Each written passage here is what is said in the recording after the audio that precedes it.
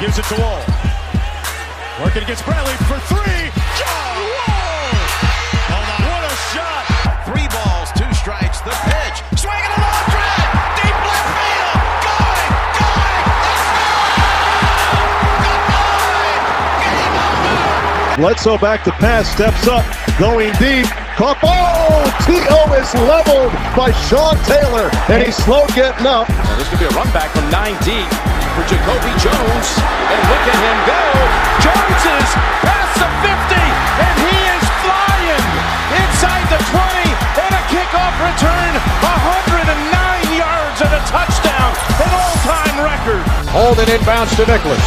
4 seconds, 3 seconds. He's across midcourt. 2 seconds, 1 second. Throws it up. And he got it! And the Terrapins win on the shot by Nicholas at the buzzer! Plays win! Plays win! Plays win! Plays win! Plays win! Puck in front. Connolly with a chance. They score! They score! The puck on a rebound for Lars Eller! And as the puck drops, the words that DC fans have been waiting to hear since 1974, the Washington Capitals are the 2018 Stanley Cup champions! Hey, what's going on, everyone, and welcome to the DMV Dispute, brought to you by DMV Sports Network. You can follow us on Twitter at DMV Dispute. I'm your host, Jeremy, and you can follow me on Twitter at JSquared021. I'm joined today by my boys Darren and Gerard. Gerard, how's everything going with you all? Great. I'm feeling good. Even though the Redskins lost, it's my Mystics are keeping me up. So I'm not upset. What about you, Gerard, man? The Terps got to win this weekend. So shout out, somebody in DC wanted to play football. So I'm good on that. All right, Gerard, where can they find you on Twitter? They can find me on Twitter at RoddyKG. That's at RODBYKG. And what about you, Darren? I am at DBirdHoops. That's DBIRD Hoops on Twitter. All right. As always, we're proud to do this podcast for one of the top sports websites in the Washington, D.C. metropolitan area, and that is DMVSportsNetwork.com. They can be followed on Twitter at DMV_SN. They have some great daily content on the website of all things DMV sports, whether it be professional, college, high school sports, and a lot more. So after you listen to this podcast, go ahead and check out DMVSportsNetwork.com. In addition, please be sure to subscribe to our show wherever podcasts are available, and that includes Apple Podcasts, Spotify, Google Play, SoundCloud, and many more. NFL season is here. At least, well, the regular season is here. The real season is here. And it was a very exciting weekend, but there were 2 different outcomes for the 2 teams in the area. Let's start with the Baltimore Ravens. The Baltimore Ravens went into Miami and defeated the Dolphins 59-10. They actually had a franchise record with most points scored in a half. And Lamar Jackson looked really good. Also, rookie wide receiver Marquise Brown, which is the cousin of Antonio Brown, who's had a wild week himself. He had a very good game, 2 touchdowns. But Lamar Jackson, 5 touchdown passes, guys? 5 touchdowns, yep. Gerard, was Lamar Jackson's performance against the Dolphins a sign of improvement, or was it just the Dolphins? And when I say improvements, I'm talking about specifically his throwing abilities. Was it a sign that he really worked on this during the offseason, or is this just, you know what, we played against the Miami Dolphins, who probably are already on the clock for the 2020 NFL Draft? It's a little bit of both, but I'm not going to take credit away from Lamar Jackson. What the Ravens did yesterday, they went down to Miami and destroyed a professional football team. They didn't go play an exhibition game against a UFO team of veterans or whatever, or some charity event. They played professional NFL athletes, and they dominated them. It was not fair from the beginning of the game, and so Lamar Jackson came out and showed everybody that he can throw the ball too. Granted, he wasn't going against the world champs, but it was still a very good game. You could tell that he did a lot over the offseason to become more confident in his ability to throw the ball in the NFL. He worked with some guys. He put a lot of work in, and it showed in week 1. Now, the key is consistency. Can he do it from week to week and keep his team in a position to win games? Because they have talent on both sides of the ball, and they're well coached. So they have the ability to, go deep into the season with a high chance of making a deep playoff run. You saw what the other teams in the AFC North did yesterday. Sunday Night Football, the Steelers lost to the Patriots, and then the Browns disappointed a lot of people who had them as favorites to win by getting blown up by the Titans. And so they might be the best team in their division already. It's still going to take a long time for that to be solidified, but I think they put themselves in position, and Lamar Jackson did a really good job of making sure that the NFL has to be put on notice that he can throw the ball too, not just act as a runner. So I think he did a very good job of that. Yes, the Dolphins are awful. It's probably going to be the Redskins' first win this year, but it doesn't negate the fact that Baltimore went out and did their job. Yeah, first things first. I'm gonna say, I'm not definitely sold on them being the best team in their division just yet. I mean, because like you said, it's the Dolphins. We don't really know yet. But yeah, the other teams in the division were very disappointing. But again, it's one of those things where like there's still a lot of football to be played. I did think the Browns are going to struggle out of the gate. I don't know that the Steelers are going to get blown out every game, but I mean, we'll see. But on to the topic at hand.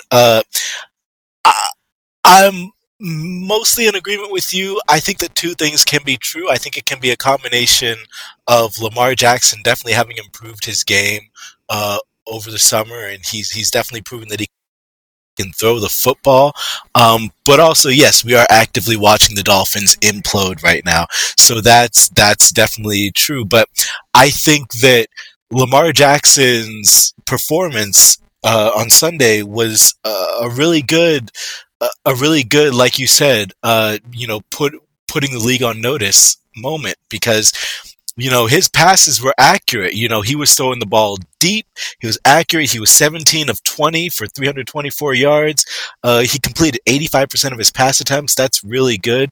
And he only carried the ball, I think it was, 2 times and only for 7 yards. I believe that against the Dolphins, he probably could have run the ball more and still beaten them. And teams know that they have to fear Lamar Jackson as a runner.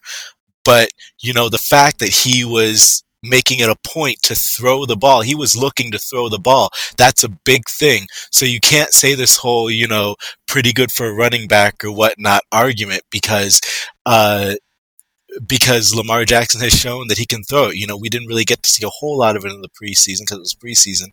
But this was definitely him saying, hey, look, I'm a guy that can throw the ball. If you're not paying attention to me, I can beat you by throwing the football. I can throw it deep. I can throw it short. His accuracy has definitely improved.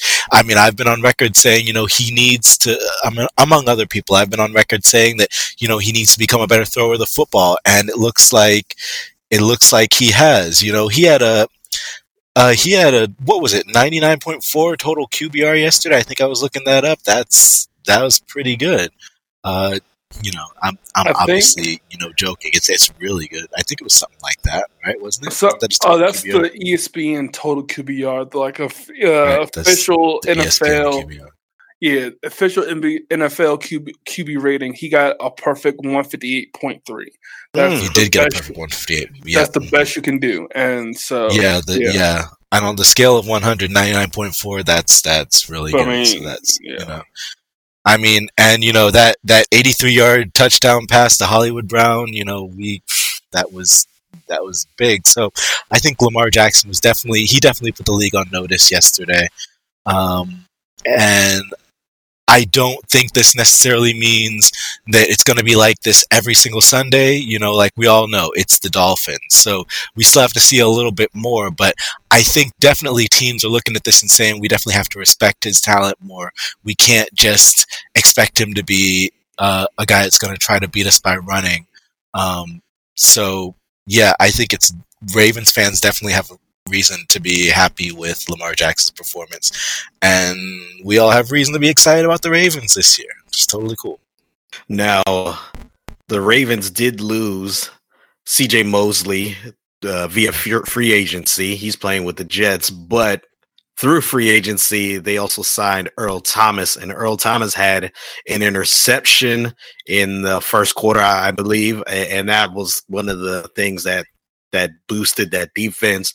Now, obviously, they played two different positions, but do you think even though they lost C.J. Mosley and they acquired Earl Thomas, do you think this defense is just going to continue from where they are or where they were last season?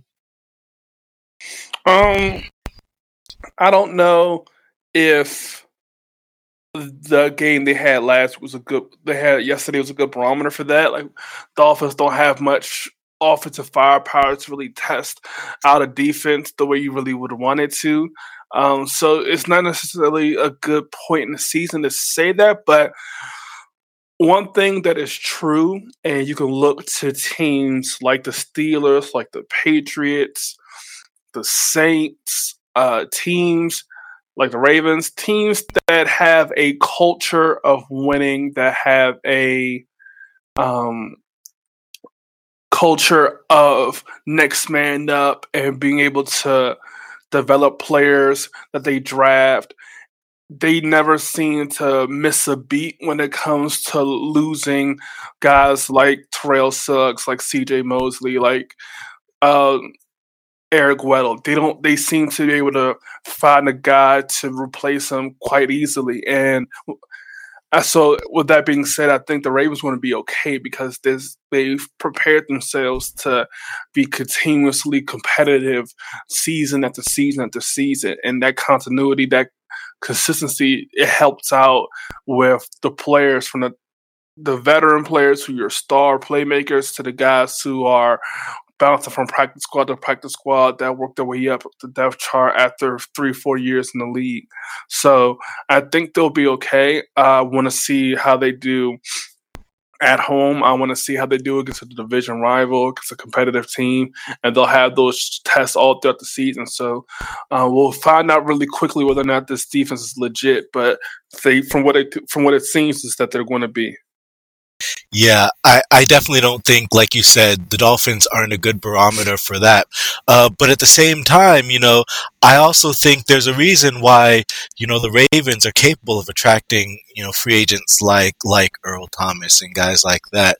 Why it's hard for guys, like C.J. Mosley to leave and so forth and so on. I think the Ravens have a good culture and, they're on the track record, they can really develop players, and I think that's a big thing.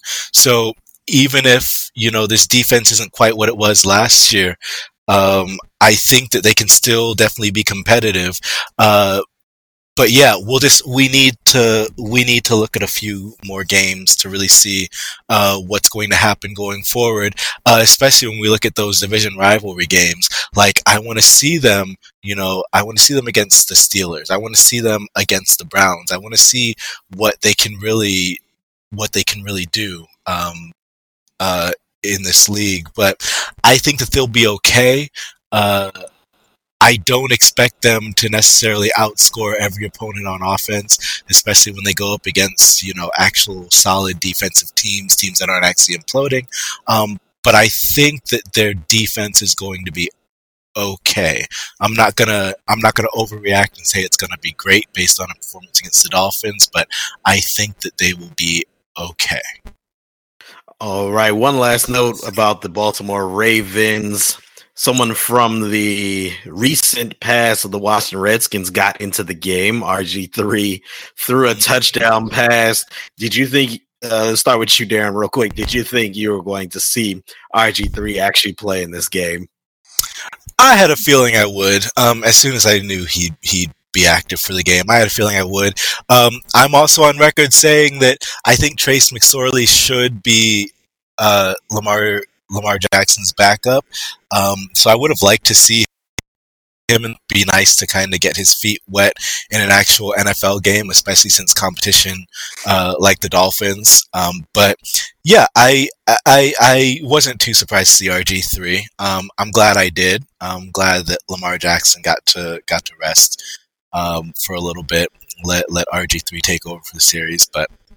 It was nice seeing him out on the field again. It was nice seeing him score, throw a touchdown pass, which is a big deal. So it made my heart warm as a Redskins fan. What about you, Duran? The seeing RG3 out there was nice. Like I said, it was a nice little treat for all of us local football fans. I think that I'm against Darren in the sense that RG3 should be the third string quarterback. I like Trace McSorley. I do. He's probably a solid Garoppolo carbon copy of a quarterback who has potential to be a starter one day, but he's still young.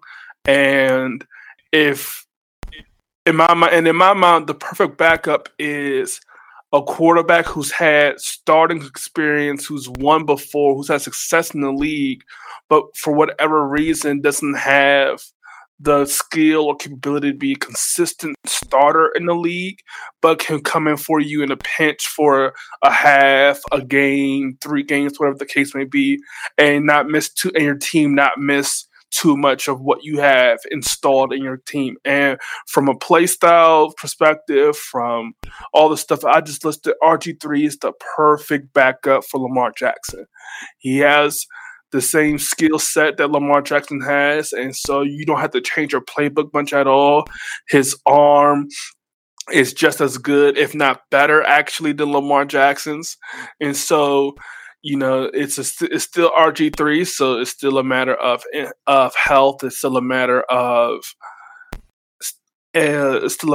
being able to grasp the offense the way you really want him to. But from a backup perspective, there's not much more you could want out of a backup for Lamar Jackson. So I was happy that RG3 was able to go in and get some plays, and because he needs to get some reps in as well. McSorley had the entire preseason for the most part, and RG3 was sidelined, so you need to get RG3 some reps. So God forbid if Lamar Jackson goes down, your backup situation isn't playing for the first time in over a year.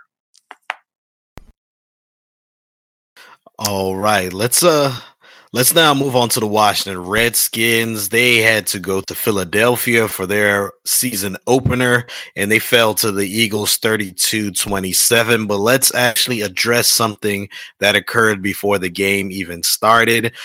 Veteran running back Adrian Peterson was deactivated, and it was actually a healthy scratch. Let's start with you, Darren. I mean, do you agree with Adrian Peterson being a healthy scratch for this game against the Eagles? Jeremy and Gerard, when I got this notification yesterday that AP was, let me walk you through the process of what happened. So I work on Sundays. All right. I work in the morning, I have a nice break, and then I work in the afternoon for just a little while. And on my break, my phone buzzed and said, Adrian Peterson will be inactive against the Eagles. I was like, my first thought was, uh-oh. Like what happened? Is he injured? Did he get injured in practice? I'm ready to just curse out the Redskins training staff and just be like, what'd y'all do? And then I find out my next alert that I get is that he's a healthy scratch, and that veterans are unhappy that Adrian Peterson is a healthy scratch for, might I add, the first time in his future Hall of Famer career. And so, yeah, that didn't sit well with me, that he's a healthy scratch. Especially now looking at the fact that Geis is injured and we're still waiting to find out that if he's going to need surgery. I think that having Adrian Peterson on the field, I think it changes the outcome. I don't think the Redskins completely blow the lead. This is my optimism. We'll talk about this a little bit later. We'll get into that when we talk about the actual game, but my jaw basically hit the floor, and it broke my heart to hear that Adrian Peterson was a healthy scratch, especially showing that he still had something left in the tank last year. I still believe he's got something left in the tank. You know, obviously he's not going to be the player that he was in the past. I accept that. I get that. But as a huge Adrian Peterson fan, I was completely bummed watching the game on Sunday and watching him in street clothes on the sideline as opposed to in pads and in uniform, playing for the Skins. So it broke my heart. And I feel like that's one of those situations, especially against a division rival in the Eagles. You can't bench a guy like Adrian Peterson. He can't be a healthy scratch. Like that you just can't do it. I don't know what Jay Gruden was thinking, and I'm still waiting for some sort of explanation as to why it was a healthy scratch. I get that he wanted to start Geis. I get that he feels like, you know, he wants to focus on his younger players, on the guys of the future. But, you know, we know that Geis has issues staying healthy. That was always going to be something coming into the season. And yeah, Darius Geis looked pretty good yesterday. But as long as you've always got that, well, he looked. I'll cut you off. I'm sorry. Yeah, no, it's fine. It's fine. I thought he looked okay. You know, not great. You know, still a little bit raw, but I thought he looked okay enough. But yeah, I think you need Adrian Peterson out there. You just need him out there and active with the guys. So, you know, I was disappointed in that, and I don't think he should have been benched. And I think that somebody owes us a big explanation, somebody being Jay Gruden. He owes a huge explanation as to why Adrian Peterson was wearing street clothes yesterday instead of, you know, out there on the field trying to help this team. Okay, so I already have that answer for you. This comes straight from Jay Gruden. He was asked this at the presser after the game yesterday, multiple times about it, and so he was asked before the game as well. This was his answer. He said that AP was a healthy scratch because he wanted the third running back that was active to be able to help on special teams. So that's what Wendell Smallwood was. Wendell Smallwood is the backup returner for the Redskins. He's also on the punt coverage and the kickoff coverage. And so he said that Adrian Peterson would not be able to help on special teams. That's why he was not active. And then somebody asked Jay Gruden, would there be a time in the season where he thought Adrian Peterson would be active regardless? And he said that Adrian Peterson is just a first and second down back. And he said Darius Geis is a first and second down back. And we plan on running on first. He said there's about 20 first downs in a game that we'll have in a game. And we plan on running anywhere between 8 and 12 of those times. Darius Geis can handle that. And anything else, we will have one of our other running backs take the snap out of a different formation. And then he finished it up by saying, if there's ever a time a game where we line up 55 times in the I formation, then maybe he'll be active for that. That was Jay Gruden's response to why Adrian Peterson got scratched, a healthy scratch. Real quick before you continue, I'm just saying, I heard that, at least I heard the special teams explanation. I don't think I heard all the rest of that. But I did hear the special teams explanation, and like that it's not, for me personally, it's not going to do enough for me. That's just me personally. His explanation isn't enough for me. So I need something better than that, because I think he should have been out there. That was everybody's response to it. Nobody was happy with his explanations to why Adrian Peterson was inactive. That wasn't a good, like you said, oh, you need somebody on special teams. That's your reason why he's not active. Come on now. That's not a good enough answer for anybody. Nope. And that's why the veterans are upset. Apparently, it also came out that AP knew that he was going to be a scratch on Monday. He knew going into practice all week long that guys should be getting all the first team reps, and that comes Sunday, barring any injury to guys or any of the running backs during practice, that Adrian Peterson will be scratched anyway. So he knew that, and he handled it, and so that's why a lot of people were upset with Jake Wooten, because his answers after the game came off as a little bit flip and kind of just dismissive of the situation. And what it essentially boils down to is, and this kind of goes with reports I was hearing during the preseason, that Gruden and some of the other people on the coaching staff necessarily did not want AP on the 53-man roster.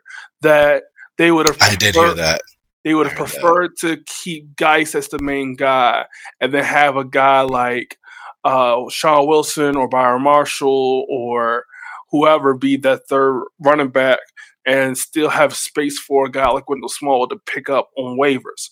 But essentially, Adrian Peterson, the Hall of Famer, is essentially a Samaje Perine this season. If Geis didn't get hurt yesterday, he'd go the entire season playing, traveling with the team, but not suiting up.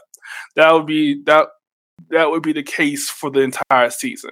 I don't agree with it. It is a very, very bad move. It's something that even if you have zero intention of using him, that it doesn't make good locker room. It is not a good head coach move. You don't take the pads off one of your veteran players. Even though he's only been there for a season, he has a lot of respect in the locker room.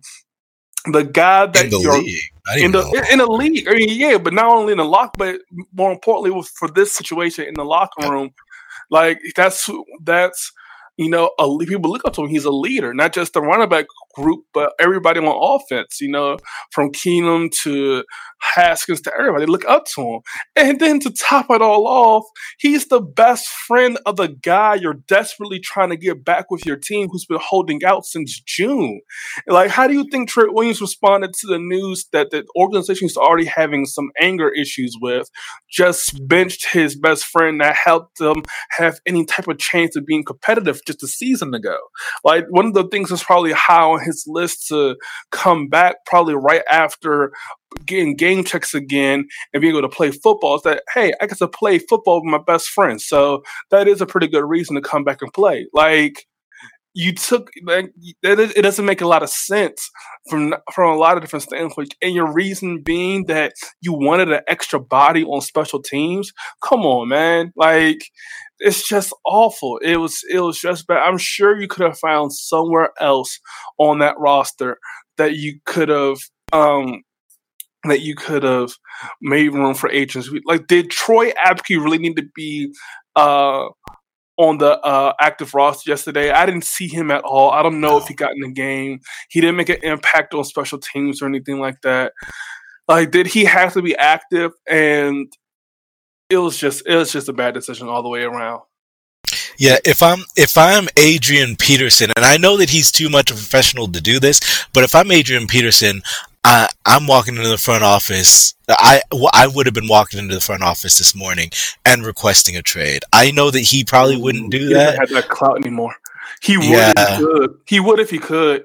If he felt confident that he could go even though he had a great season last year, if he felt confident he could go somewhere else and get into the running back rotation relatively quickly, I feel like he would. But I don't think he has it anymore, unless like that would have had to happen after like the Lamar Miller injury or something like that. A running back has to go down somewhere across the league for him to kind of have that type of leverage. I don't think he has it anymore, so he's kind of stuck. Yeah, I think the entire situation's really messy. Obviously, we as fans found out Sunday morning, and of course they said the reports were that he probably knew about it, but all of it is messy. And to be honest, I mean, let's be real. Going into this regular season, if we had to do a power ranking, you probably still would have Adrian Peterson as the best running back on the team. Obviously, you want Darius Geis to be the future, and he was going to get touches. But I mean, I don't see how you can just have a healthy scratch for your best running back, today on the roster. And if someone of Adrian Peterson's caliber and status in the league, and like you all said, a future Hall of Fame running back, like, to me, it was very disrespectful. You all hinted that it was possibly personal, and I think it is something that is personal between Gruden and Adrian Peterson. Let's now actually get to the game. The Redskins fell to the Eagles 32-27. However, the Redskins started the game with a 17-point lead, exactly 17-0 before the Philadelphia Eagles got on the board. And then at halftime, they were up 20-7. I want to start with you, Darren. Like, after halftime, what happened? Was it the players? Was it the coaches? Was it someone else? Was it that they're actually playing against the Eagles that caused the Redskins to underperform? Let's start with you, Darren. Well, I think on some level, it's all of the above. You'd kind of have to rank them. Starting from the Eagles side, Carson Wentz has found his new best friend, Deshaun Jackson. You put Deshaun Jackson and Alshon Jeffries out there, and they're going to make Carson Wentz look good. I'm still not completely sold on him as a franchise quarterback, but he's good enough, especially with the right pieces around him, to be a solid guy if he can stay healthy. So you definitely have to take that into equation. We are playing the Eagles, but I think really this is just one of those situations that we've seen from the Redskins all the time. We saw it all the time last year. We've seen it where if they have leads, they will just settle into those leads, and they will be they just get comfortable. They see a 20-7 lead, which in football is really not that much. That's overcomeable. That's not a huge lead. So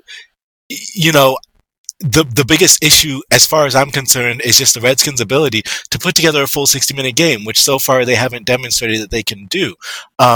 They'll put up a solid first half. I thought Case Keenum looked solid. I think he's got kind of the right guys around him. If you can keep Case Keenum protected, I think that he can win this team a few games with this talent. I think, I had them going, what I predict last year, 6-10. I think that with Case Keenum at quarterback, I think he can definitely do that, 6-10, 7-9. But they have to put together a full 60-minute game. It's a combined, they run out of gas, they get comfortable. Jay Gruden can't coach them back into being motivated to actually play. The defense was just giving everything up. Every time I saw Deshaun Jackson just standing there wide open, not being covered, you always knew that he was going to catch it and just run with it. I was literally calling touchdowns as they happened. I was calling scores as they happened. I was like, yep, they're going to score on this drive. The Redskins couldn't stop them on third downs. So it was just a total collapse. Now, I did see some positive things. I think that Terry McLaurin looked great. I think that if he keeps developing, he could easily be arguably one of the best he could probably be the best wide receiver on this team. Cole Holcomb was solid. I was impressed by his performance yesterday. The Vernon Davis highlight right off the bat to start the game off. That was, as far as I'm concerned, just leaping tall defenders in a single bound, et cetera, et cetera. He's fantastic. But I think that all those first half highlights don't mean anything if you can't keep up the momentum in the second half. So, as far as I'm concerned, I won't be convinced that this team will be any good until they show me that they can actually, score in the second half, the offense won't go dry, and the defense can keep up the intensity and the pressure on the opposing offensive line. Okay, so yeah, I had a lot wrong with the game yesterday. I don't know where to start, but I'm gonna start like Bradley Beal always says, start at the top. So so I'm gonna start with the coaching staff. Might be a different season, but it is the same old Redskins coaching staff. For the longest time, Jay Gruden's MO has been he is a great coach when it comes to scheming and getting your offensive playbook ready for the game on Sunday. But when it actually comes to game day, he'll make a mistake that will put his team in a position to get beat. And he did it again this past week. First thing was having Adrian Peterson, which we already talked about, having him inactive. You took out a Hall of Fame player that could produce for you before the game even got kicked off. And then to top that off, what you followed it up with was not reacting to the injuries that presented itself in the game well. I think that the decision to stick with a four-man front of Sweat, Ioannidis, Payne, and Kerrigan for the bulk of the game was the wrong decision after the John Allen injury. But that's another MO of the Gruden coaching staff. They don't handle personnel switches that well. They allowed the Eagles to dictate what they wanted to do in the second half, and because of that, it was clear that the Redskins could not get their walk. The Redskins could not find a way to win on their own. They needed the Eagles to make a mistake. They needed the fumble. They needed an interception. They needed a crucial penalty. They needed the Eagles to make a mistake for the Redskins to capitalize on, and Carson Wentz just never provided the opportunity for them.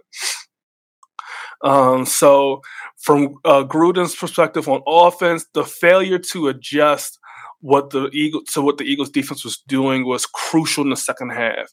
It was, the run did not produce at all. I think there was a total of 3 rush attempts in the entire second half. Darius Geis, he had 13 carries, I want to say, for 18 yards, or 10 carries for 18 yards, something like that. It was a really, really bad game for him. Only if they had somebody else on the roster to kind of spell him a little bit, try to change up pace, but I guess we didn't have that on Sunday. So you couldn't really change up what you want to do there. The receivers were doing good jobs of getting open. The receivers were probably the bright spot on offense yesterday. I'll give credit to what Case Keenum did. He did really well.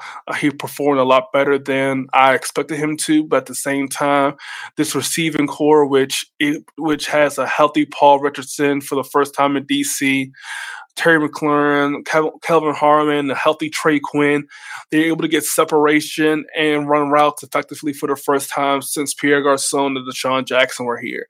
So having those players here and perform the way they did was a nice thing to see. Gave me a lot of hope for the future, but it was just a lot of mess. It was the only thing that the offensive staff could scheme the right way.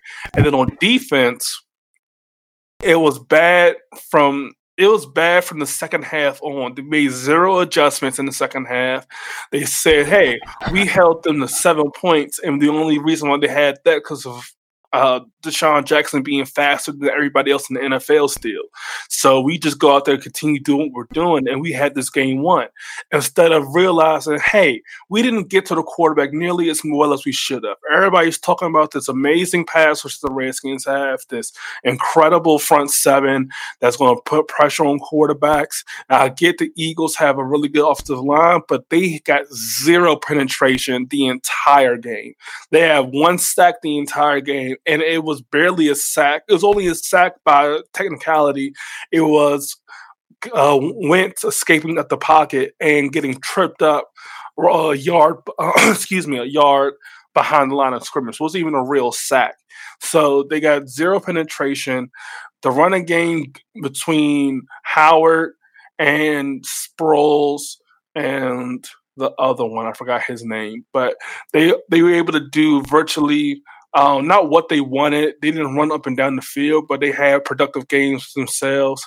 And so that front seven was not nearly as good as advertised. I don't know what the issue was. I don't know where the disconnect happened, but they did not get any penetration at all. You mentioned Holcomb and the linebackers between Holcomb, Bostic, and Shondell Hamilton. Holcomb got a lot of snaps due to SDH coming off injury that he was nursing for most of the week. And so Holcomb got a lot of first-team reps, and they schemed a lot of stuff this week with Holcomb in, so they just kept him in the game for week one. We'll see if that continues or if Shondell Hamilton continues to be the main guy they want to go with. But they played pretty well. The secondary had its bright spots, but it was a lot of miscommunication, which we've heard before from a Manusky ran defense. A lot of miscommunication. The players not knowing where they're going to go. Players not knowing where they're supposed to be. I get Jimmy Mullins, a 7th-round rookie, so he has a lot of growing up to do. But he was out of position a lot. Monte Nicholson was out of position a lot. He was really ineffective in the running game. Landon Collins performed well. Norman was okay in spots. He's good against the runner underneath, but anything over the top, he got beat or was out of place himself a lot. Dunbar got beat a lot as well. And so it was a lot of negatives for me that even in the 20-7 first half that the Redskins had, it looked good, but there was no running game. There was no pass rush. There was nothing that was like, okay, I feel like we can put this team away going into the second half. I think that's what it was when we came out and the team was just flat. The Eagles knew that. The Eagles were prepared for it, and they made adjustments where the Redskins didn't. All right. Well, before we continue, just want to remind you all to check out DMV Sports Network's library of podcasts. Right now, we have 9 active shows, including team shows for the Redskins, Capitals, Nationals, Wizards, and Ravens. There's Fantasy Fever, which deals with all things fantasy football, and a pair of mixed bag shows from It's About Time DC and Diamond Thunder. All of these shows are available wherever podcasts can be found, so please check these shows out, and if you like any of them, leave a review and subscribe to them on the podcast platform of your choice. Let's still continue with the Washington Redskins and talk about the injuries that were sustained by 2 notable players, defensive lineman Jonathan Allen and running back Darius Geis. Jonathan Allen, they said it looks like it is a MCL sprain. Darius Geis, they're saying it's a meniscus injury on the opposite knee that he had surgery on last year, but the severity of the meniscus injury is still unknown. Let's start with you, Gerard, real quick. Are these 2 injuries going to be for the rest of the season for the Washington Redskins? And I know Darren's going to attack the training staff for the Redskins, so I won't do that. I'll let him get to that. But for me, it's going to be interesting to see how the Redskins handle it. The Geis injury is going to revert back to what we saw last year. It's just a hope that Adrian Peterson can produce again this season. We're not cooking it to be for the entire season this year because, guys will still be able to come back at some point this season. We just don't know when. So it's not going to be that. It's not going to be that long. Hopefully it's just a few weeks. But with John Allen, he went out yesterday, I want to say in the second quarter. I know it's in the first half when he went out. And there wasn't much of a pass rush with him in, but when he went out, it completely went away. Any pass rush that we might have had. And this is not a knock on Jonathan Allen at all. He's a really good player. He has the potential to be a great player in the NFL. But Jonathan Allen is not enough of a difference maker yet that his absence should have caused that type of drop off in production. He's not Aaron Donald or Fletcher Cox or any of those guys yet. He's not one of those premier D linemen that can cause havoc, and with the removal of him, it's a completely different line. He's not there yet. And so if this front seven is as good as it was supposed to be, or at least as good as advertised, then they still should be able to do something to produce some type of rush going forward in the game, and they just weren't able to do that. And so it's interesting to see how they respond to the Jonathan Allen injury, because he'll probably be out for a few weeks, probably a week or two. So you got to figure out how to make this work, because what they went with last week, what they went with on Sunday with Payne, Ioannidis, Kerrigan, and Sweat just did not work. Sweat couldn't get pressure. He couldn't use his athleticism to get around the edge. He was ineffective in the run game. So you got to figure out how you're going to develop a pass rush without Jonathan Allen in to help clog up the middle and bring pressure through up the pocket. So I think that's the injury that's more important, because we've seen what the team looks like with AP as the lead back. So it's all about seeing if they can develop a pass rush with just the two interior linemen while they're missing their leader. Yeah, I'm in total agreement with you as far as which injury is the more important one. I mean, we've pretty much seen what this team is without Geis. I predicted that at some point he would go out with injury or something, just simply because that's been his history so far, especially as a young player, and being a running back. It's just that's just something that happens. So we've still got Adrian Peterson on this roster, so I think that he can still fill likely whatever Geis is going to give us this season, most likely, because I don't if he's declining, then he'll give us what Geis was able to do. And if he's still anything like last year, then, he'll still have a few games where, he runs for, he can still make those big plays. He'll turn into the guy that makes one or two big plays in the game, and then he'll deliver. So I'm not as concerned about the Geis injury, but yeah, the Jonathan Allen injury is a bigger deal. Not that, like you said, it's one of those things where it makes a difference having him out there, but it's more just like he is taking him away is just going to make a bad situation worse, not necessarily make it a good situation completely devolving to a horrible situation. But I think that somewhere Trent Williams is sitting on his couch watching all this happen, and he's just going, see, I told you this training staff is going to mess with our players. So, I mean, once again, like you said, that's what I'm focused on here. So it's going to be, I can't get past these guys just that keep getting injured, and something really needs to be done about it. Obviously, nothing's going to be done about it during this season, but the Redskins, that's the biggest adjustment they need to make of all. They need to figure out this training staff situation, especially when lower body injuries, because our guys just can't and won't stay healthy as long as they're on this team. Guys that have injury histories are going to stay being injured. Healthy guys without injury histories are going to eventually get injured at some point. So this situation needs to be addressed as soon as possible. All right, let's move on to a football team that did win this weekend, the Maryland Terrapins.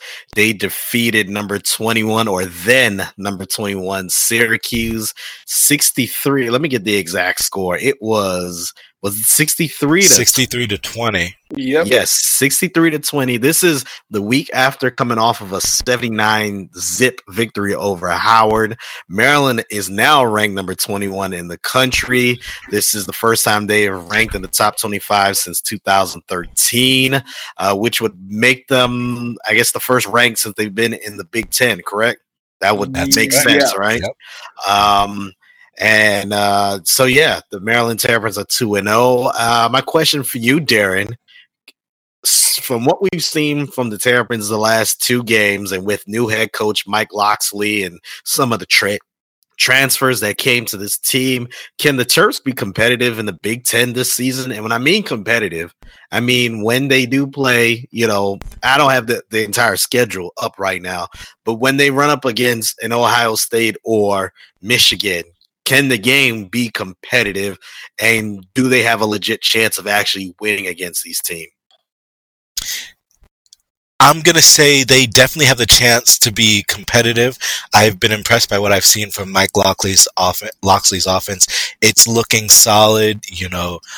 Josh Jackson is looking pretty good. His passing is pretty good. I think the defense looks pretty promising.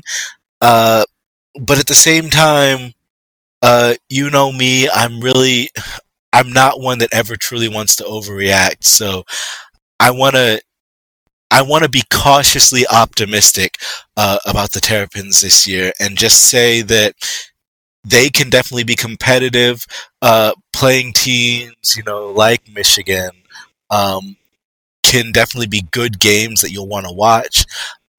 It'll be interesting to see how these offenses go against each other. It'll be interesting to see the defense, whether the defense shows up against these really good teams. But it's nice having the Terrapins ranked this early on in the season, which is fantastic. I think a couple of weeks ago, they were only projected to win maybe 4 games this season, something like that. So to see them be looking this dominant this early in the season is really impressive. But at the same time, I do want to see a little bit more. I want to make sure that these aren't necessarily just like outlier games, which they very well could be. You just never know at this point. I think, give us another couple weeks or so to really see what this team is going to look like, and then we can really find out if they're going to be competitive. But yeah, I think those games against those opponents will be definitely be competitive. I don't know if it necessarily means that they're going to win, but yeah, it'll be fun watching Terrapins football at the very least. So I just want to see if they can keep being dominant, and keep delivering on the field. Yeah, I think that this Maryland team is legit. I think that they have a chance to not only be competitive in the Big Ten, but if the team continues to play as well as they have been, to be in contention to win the Big Ten. And that's not me trying to getting overly excited about what I've seen so far from the Terps. Granted, one of these wins were against a smaller D1 school in Howard, who is not at the level of a Big Ten school, but they put 63 points up on a Syracuse team that people had rated pretty high, who have a really good defense. And so they are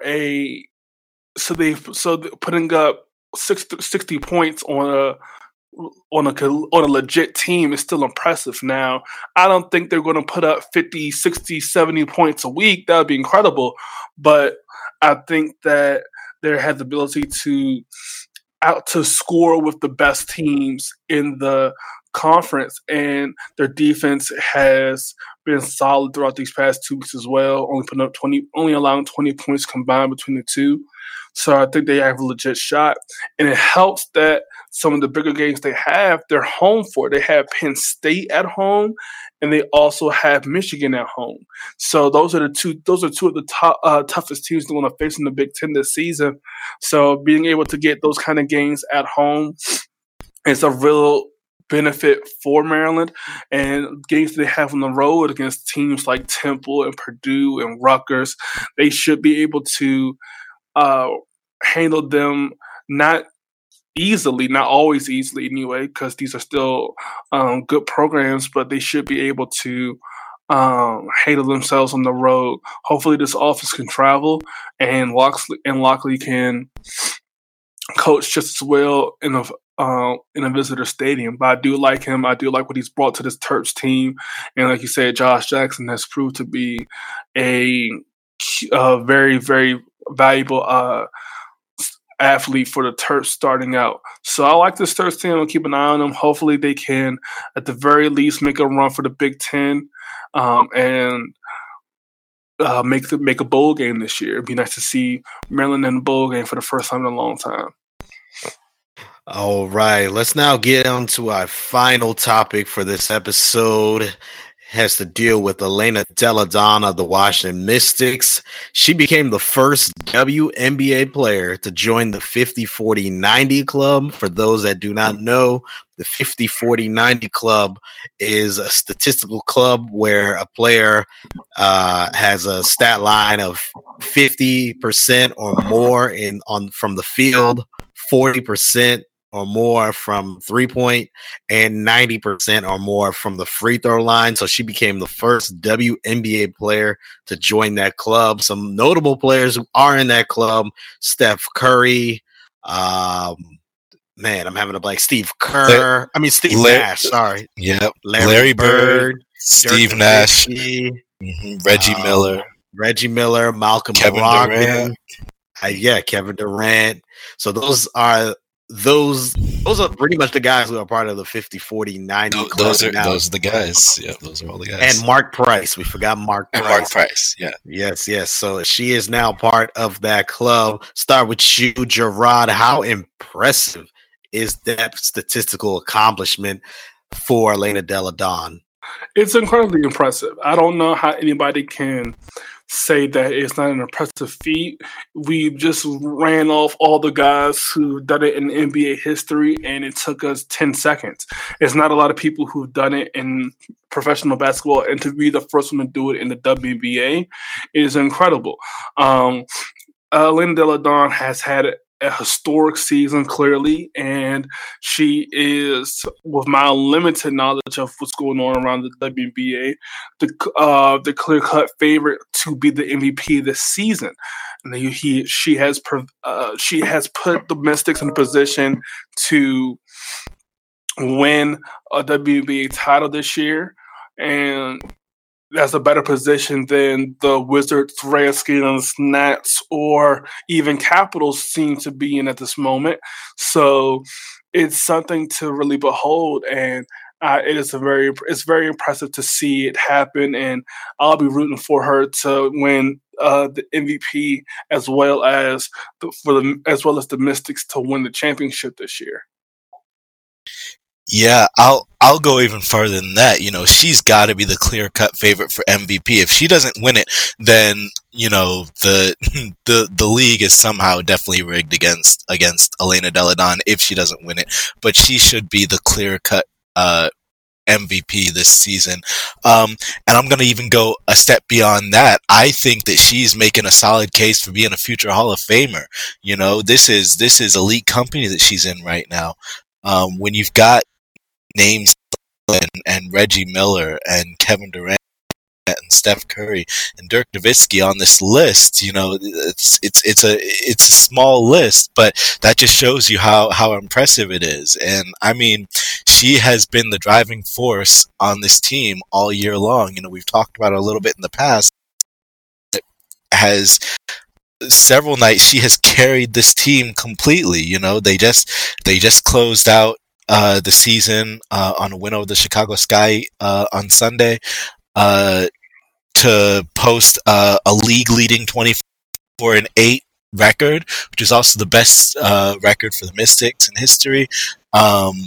You know, this was her first season making at least half of her field goal attempts with that 51.5% from the field. You know, she's a career 40% shooter from three. And let me give you this number. So, you know, 97.4% from the free throw line. Her numbers were 114 of 117 at the free throw line this year. Impressive. That's incredible. She's averaged 19.5 points and 8, which is good. Really, really good. So, and you look back, she's won the Player of the Week award 6 times, and she went for a perfect 3 months of being the WNBA Player of the Month for the Eastern Conference. So, she is making history in the WNBA. She's cementing her place not just in WNBA history, but in just professional basketball history in general. So, as far as I'm concerned, she's the MVP this year. She's the best player in the WNBA, and I know she's still young, but, she's, as far as I'm concerned, we should be talking about her as a future Hall of Famer. All right. Well, before we wrap up this show, since it is football season, let's just predict the games that are going to be happening this weekend with the local teams, or some of the local teams. Let's start off with the Maryland Terrapins. They'll be going on the road against Temple. And just quickly, let's predict these games. Number 21, Maryland, going up against Temple. 12 o'clock kickoff. Start with you, Gerard. I have Maryland by 20. All right. What about you, Darren? I got Maryland too. I'll say by. I'll say by. I'll say it's a little bit closer. I'll say I got them winning by 10. Yeah, I think Maryland Terrapins, they'll win by 10. It'll be their first road game, so it'll be closer. Virginia Cavaliers, they're at home. They're number 25 in the nation. They'll be facing Florida State. Who do you have winning, Darren? I have it a little bit slimmer. I got Virginia State winning. I'm sorry. I've got Virginia winning. I've got them winning by. I've got a narrow margin. I've got only about 3 points in that one. I've got Virginia winning by about 3. I think it's gonna be a little bit tighter. All right. What about you, Jerron? I have Virginia by 7. Okay. Virginia Tech, they're at home. They'll be hosting Furman. 12 o'clock kickoff. Gerard, who's winning that game? Give me VT by 17. All right. What about you, Darren? VT by 7. All right. I have Virginia Tech. They're going to win by 21 points, I think, in this game against Furman. Let's now move up to there's some more teams in the area, but I don't feel like going through all those teams. There's William and Mary. There's James Madison. There's I guess you could say even ODU. Their football team is pretty decent, but we're not going to go through all of those teams in this episode. Let's now move up to the NFL. The Baltimore Ravens will be hosting the Arizona Cardinals. This will be Terrell Suggs' return to Baltimore, and it's also the Ravens' home opener. Start with you, Darren. Who's going to win that game? Yeah, I'm taking the Ravens at home against a Cardinals team that really had no business tie in that game on Sunday against the Lions. But yeah, I've got the Ravens by against this Cardinals team at home. Yeah, Terrell Suggs is back. Yeah, I've got the Ravens by 20. Whew. All right. What about you, Gerard? You said Ravens by 20? I did say I don't. 20. I think they're gonna do business on Kyler Murray. I don't think he's gonna be able to. Westgate got him as a 2-touchdown favorite on Monday against Arizona. I'll say that's about right. I'll give them.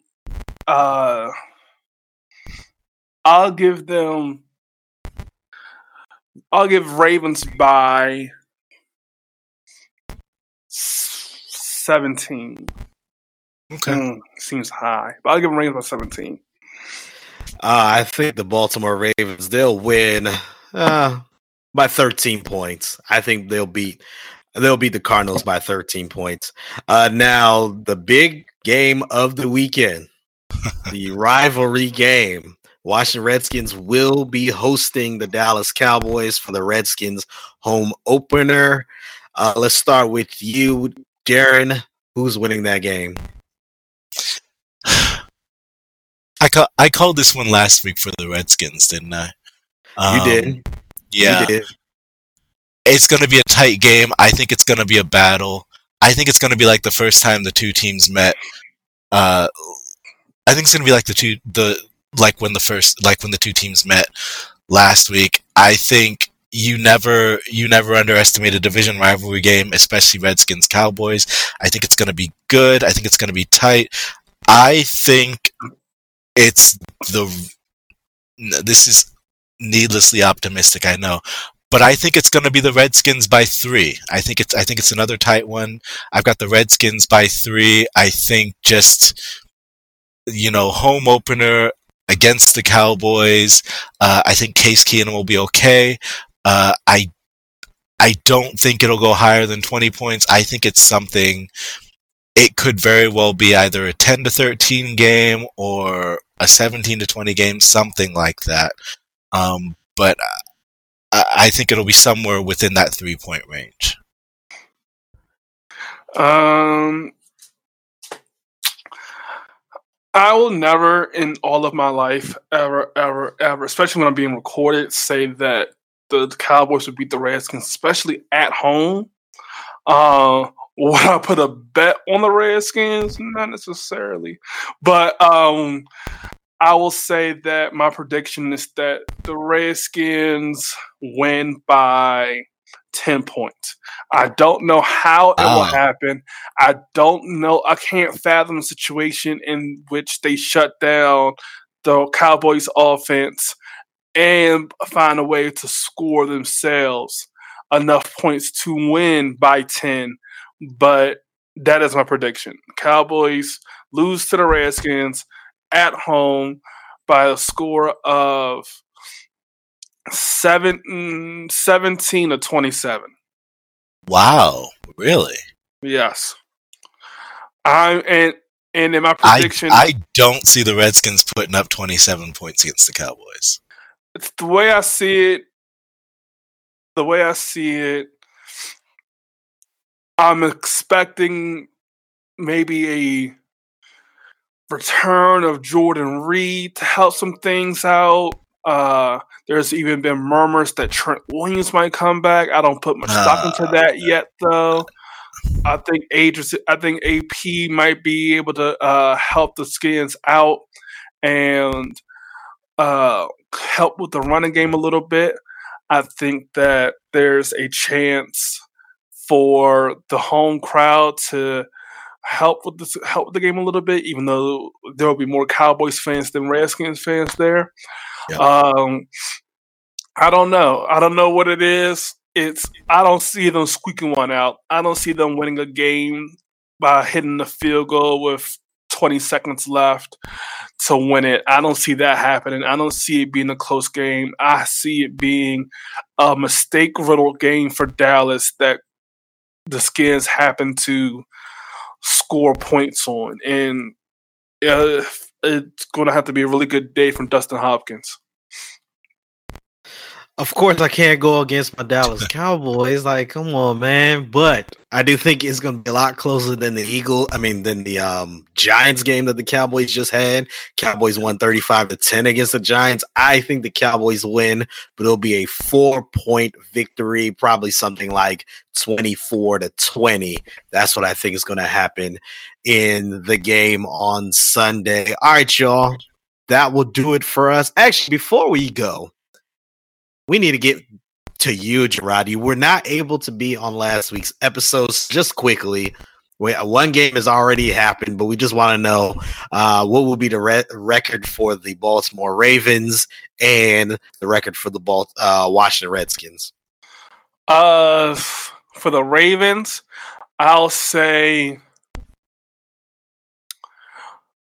the record for the Ravens will be 11-5. 11-5 record for the Ravens. I might have said something like 10-6 before yesterday, but I'll go with 11-5 for the Ravens. For the Redskins, 6-9-1. Okay. Which game do you have them tying? Dolphins. Oh my goodness! What? All right. Really? Oh. No, wait! You said earlier, isn't that going to be the Redskins' first win? Yeah, I changed my mind. It's oh no! Come on. I'm thinking the way the Redskins lost yesterday might be the most Redskin way to lose a game, and so without making any big boneheaded mistakes. So I think that it's going to we had a tie. We had a tie in Arizona yesterday. So it might. I could see it happening this season with the Redskins. It's a single digit win team this year. There's no way around that. I think 8-8 is out the window. Or with the schedule we have lined up, we have some tough defenses coming in. Our schedule coming up, I don't see us being able to put up 20 points against everybody, and that's 7 points we scored in the full quarter yesterday. It was a garbage time touchdown. So I really can't even count that to really go toward what the type of points production that the offense can do. I don't know. I'm already. We didn't get into this. We get into this next week, especially depending on how the game goes. But I'm already in the fire Gruden camp. I don't even want to wait until December to do it. If we have 3 losses, I mean, if we don't have more than 4 wins by the bye week in week 10, cut ties with Gruden, let Kevin O'Connell audition for the head coach position and see what we have in somebody else, because it's clear he's not the answer.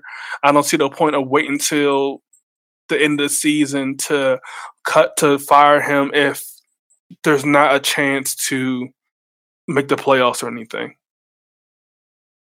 All right. Well, that will do it for us here at DMV Dispute. Hopefully you all enjoyed the show. And if you did, subscribe to us wherever podcasts are available and leave us a review on the podcast platform of your choice so we could grow in the charts and reach more people. You can find us on Twitter at DMV Dispute. You can find me on Twitter at J2 021. Darren, where can they find you on Twitter? Y'all can find me at DBirdHoops. That's DBIRD Hoops. If you're watching Monday Night Football like we are right now, the Saints and Texans game was wild. The Saints just won it in the last seconds. Amazing thing. All right, but anyway, yeah. Okay. What about you, Gerard? Where can they find you on Twitter? They can find me on Twitter at RoddyKG. That's at RODDYKG. Follow me, guys. I'm already starting the campaign of firing Jay Gruden. So make sure you're up to date on that. It's going to be a fun season, guys. Stay tuned. All right. Don't forget to check out DMVSportsNetwork.com. Follow them on Instagram and Twitter at DMV_SN. And if you want to join the team, contact them via Twitter, the website, or shoot them an email at DMVSportsNetwork@Outlook.com. Thanks for listening, and we'll talk to you all next week. Peace. Peace out. See you guys.